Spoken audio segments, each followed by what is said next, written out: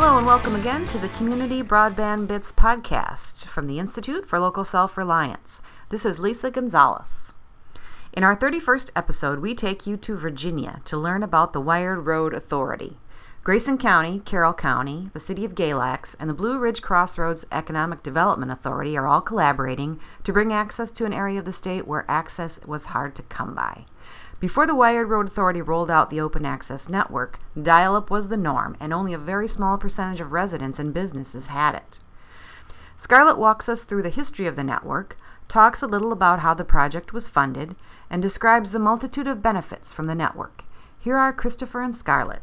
Scarlett McGrady, thank you for joining me on the Community Broadband Bits podcast. I'm excited to talk with you about this exciting project in Virginia.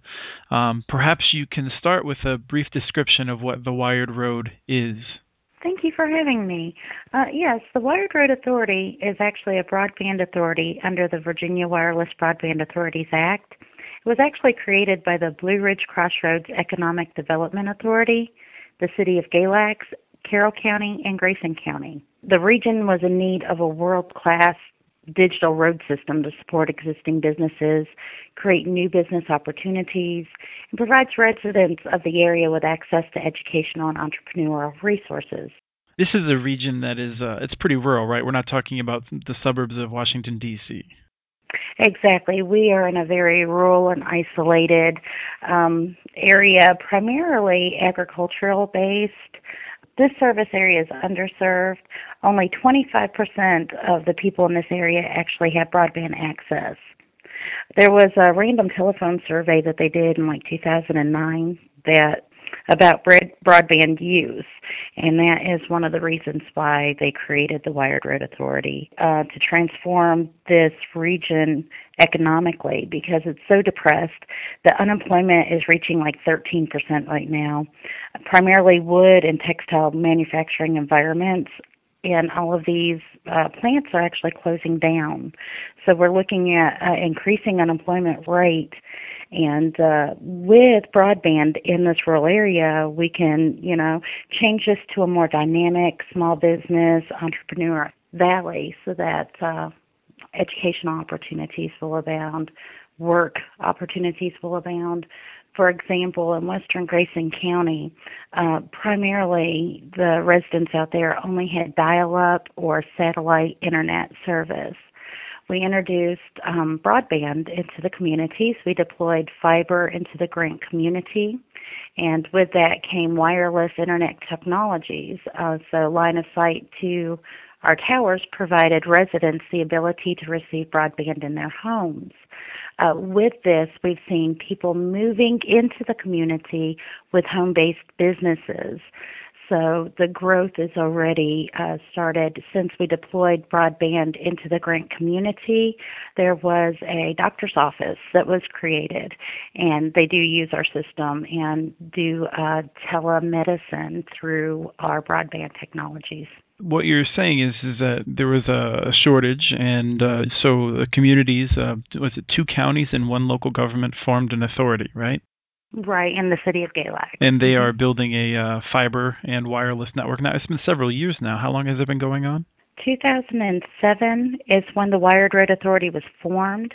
It started operations in late 2008. By April of 2009, they had started providing some residential services, but primarily business services on fiber in Carroll County and in the City of Galax. By now, here it is, the beginning of 2013, and we have fiber in rural western Grayson County. In this area, there was 70 homes and 3 businesses that was offered fiber. 40 of those residents and businesses signed connection agreements, and the take rate on that right now is 50%. So we're seeing success in signing up people for the services. And the Wired Road doesn't actually offer services itself, right? It's taken a slightly different approach. Can you describe that to us? The Wired Road Network has been in operation as a public-private partnership with what we call an open access network. That means that service providers market and sell their services directly to their own customers that are on the Wire Roads network. The service providers bill their customers directly. They have the responsibility for all customer technical support, troubleshooting related to service issues. The authority owns and maintains the network, and the service providers will sign up their customers, and as they sign up customers, they pay us a port fee for using our network, and then we get a revenue share for every individual customer or business that they add to the network. So that's sort of how that works. And how did this project come about financially? I think we see a lot of communities that would really like to do something similar, and they always want to know how they can fund it. Right. We were funded primarily from local governments, private contributors. The Virginia Department of Housing and Community Development was great with offering different grants and loans. The Appalachian Region Commission and the Virginia Tobacco Commission. If other areas are interested in seeking funding, the best thing they could do is speak to the USDA. There's tons of funds out there and available, and if you need it in your area, it's definitely worth going after. So let's talk a little bit about some of the benefits that you've seen because this network was built. Can you tell me how it's changed the community? You already mentioned the increase of home-based businesses, which is terrific. As the network's expanding, what else have you seen? As the network's expanding, we're seeing the prices of a lot of these utilities come down. Not only is the broadband internet prices coming down due to competitors, the satellite providers offering their internet services for cheaper rates because of the competition. Phone companies with the ability to do voice over internet phones, they're seeing a challenge, with keeping their customers. So not only is it bringing costs down, it's bringing more services into the area, economical opportunities and educational opportunities, and that's the big one I've seen is the educational opportunities. Different classes, college classes are offering online classes or hybrid classes, and with broadband in the area, more students are able to take the online classes, which saves them transportation fees. The medical center, we are, for example, in Grant, in Troutdale, Virginia, the Grant community is about 30 miles from Marion, Virginia, or Independence, Virginia. So you have to travel an hour, there and back if you need to conduct business. Medical appointments, there's children that see psychologists, and they can do that through our video conferencing equipment at the Wired Roads Grant Community Computing Center. So that it's also saving the residents in the community transportation costs and helping them receive services that they otherwise would not get if it wasn't for the broadband. I seem to recall reading an article a few years ago, maybe, talking about how I believe this network improved access to the local schools. The schools was the very first thing that the Wired Road implemented into the network when it was created, was Carroll County Schools. Galax City schools are now on our network, and most of Grayson County schools are on our network. Initially, they were doing fiber to Carroll County, then they did an overhead fiber to Galax.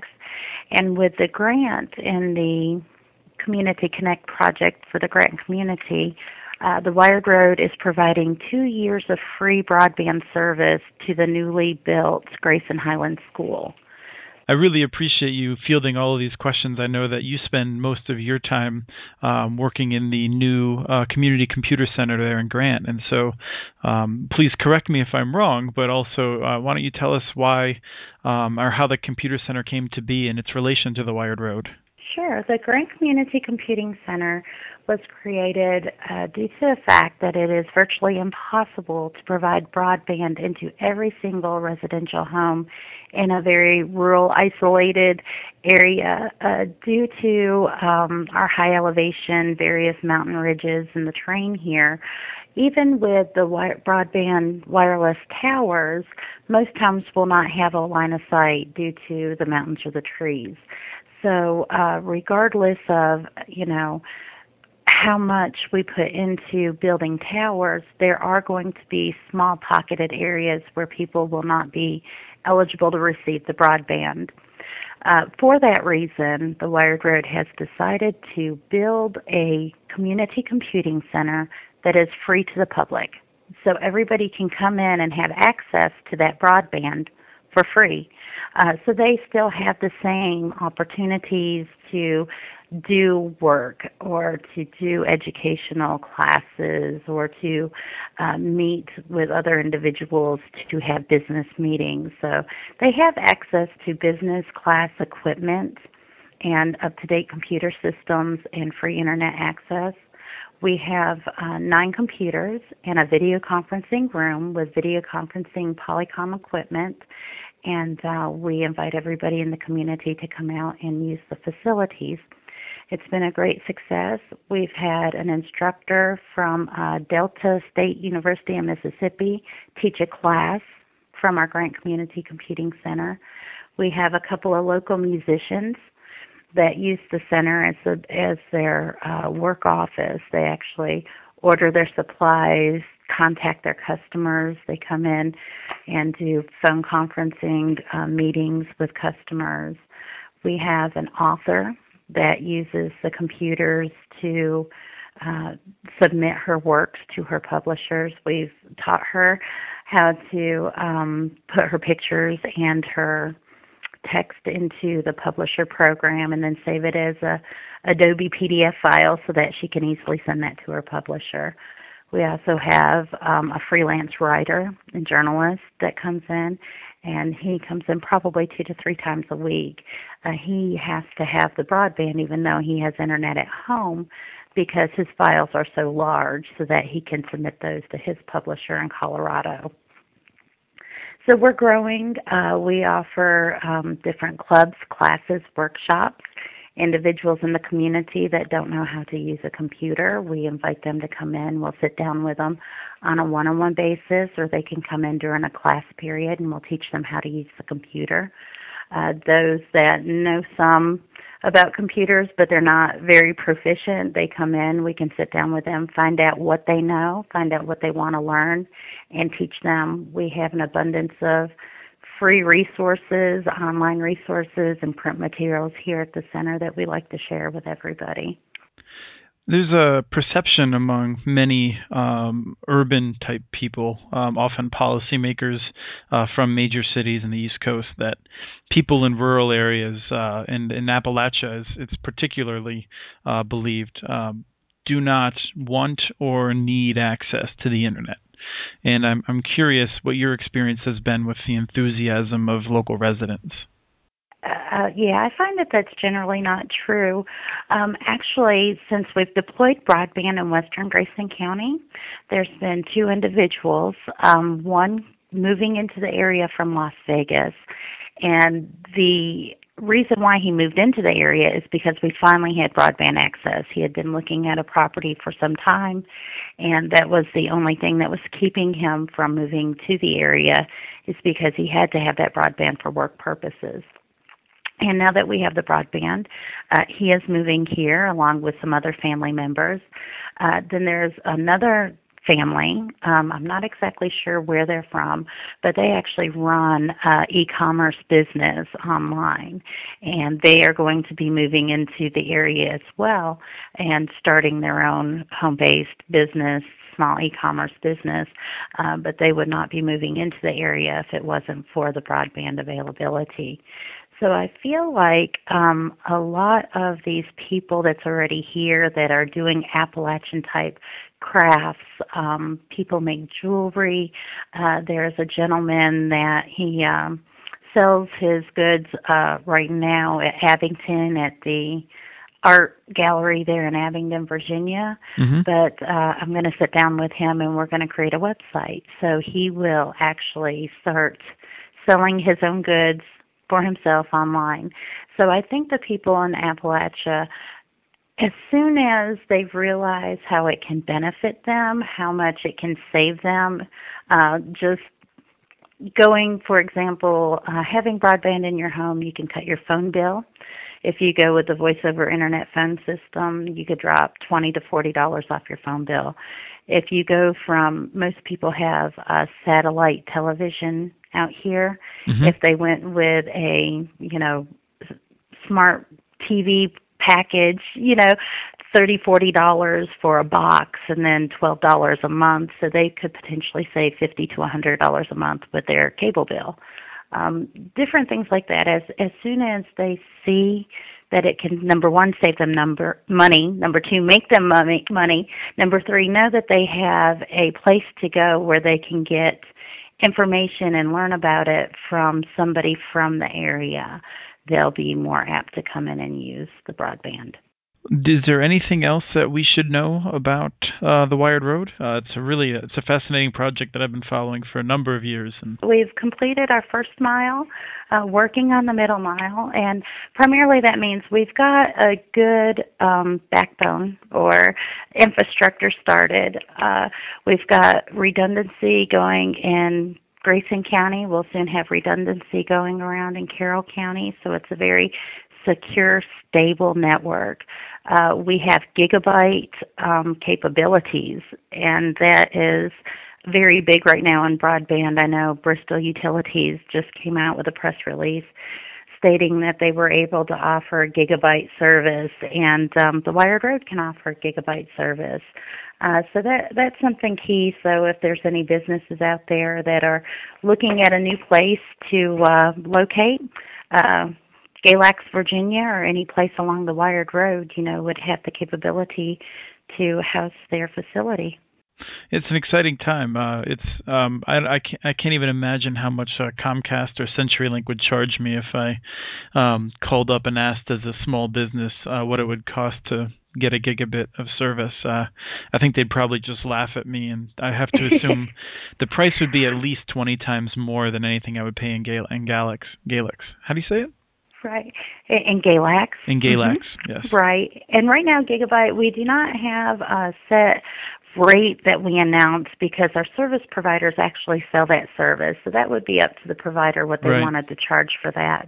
But I do know that it would be quoted out and on a one-on-one basis. They would actually, work with the business and look at other things. There might be some really good discounted rates, just to get somebody signed up the first time so that we could really brag about it. Right, and it would be terrific to have 3 different choices in addition to the incumbent providers. So, absolutely. We're actually currently seeking new service providers interested in speaking with individuals like Gamewood to see if they might be interested in doing something with their area. But we are open access. Any service provider that wants to sell their services can do so. Anybody can sign up. So if anybody's interested, all they have to do is contact us, and we'll give them the information they need. Yes, and Gamewood has got its start in Danville, Virginia, down on the Open Access Network, a little bit south of you, I believe, right? That's correct. It's my understanding that Danville only has one service provider. They are open access, but the only service provider they have currently is Gamewood. We were very lucky to have 3 very competitive providers right now, but we're always looking for more because the more providers we have, the more competition, the lower that price is going to be. Well, thank you so much for your time and all of your work to improve the access to the internet out there in Virginia. Well, thank you. That was Christopher visiting with Scarlett McGrady, who also manages the Grant Community Computing Center. Be sure to check out more details about the collaboration at thewiredroad.net. You can also visit muninetworks.org and follow the Wired Road tag to read our articles and updates on this collaborative that's brought so many positives to the region. If you have any questions or comments, please send us a note. Email us at podcast@muninetworks.org. Our handle on Twitter is @CommunityNets. This show was released on January 29th, 2013. Thanks to the Mojo Monkeys for the music, licensed using Creative Commons. The song is called Bodacious.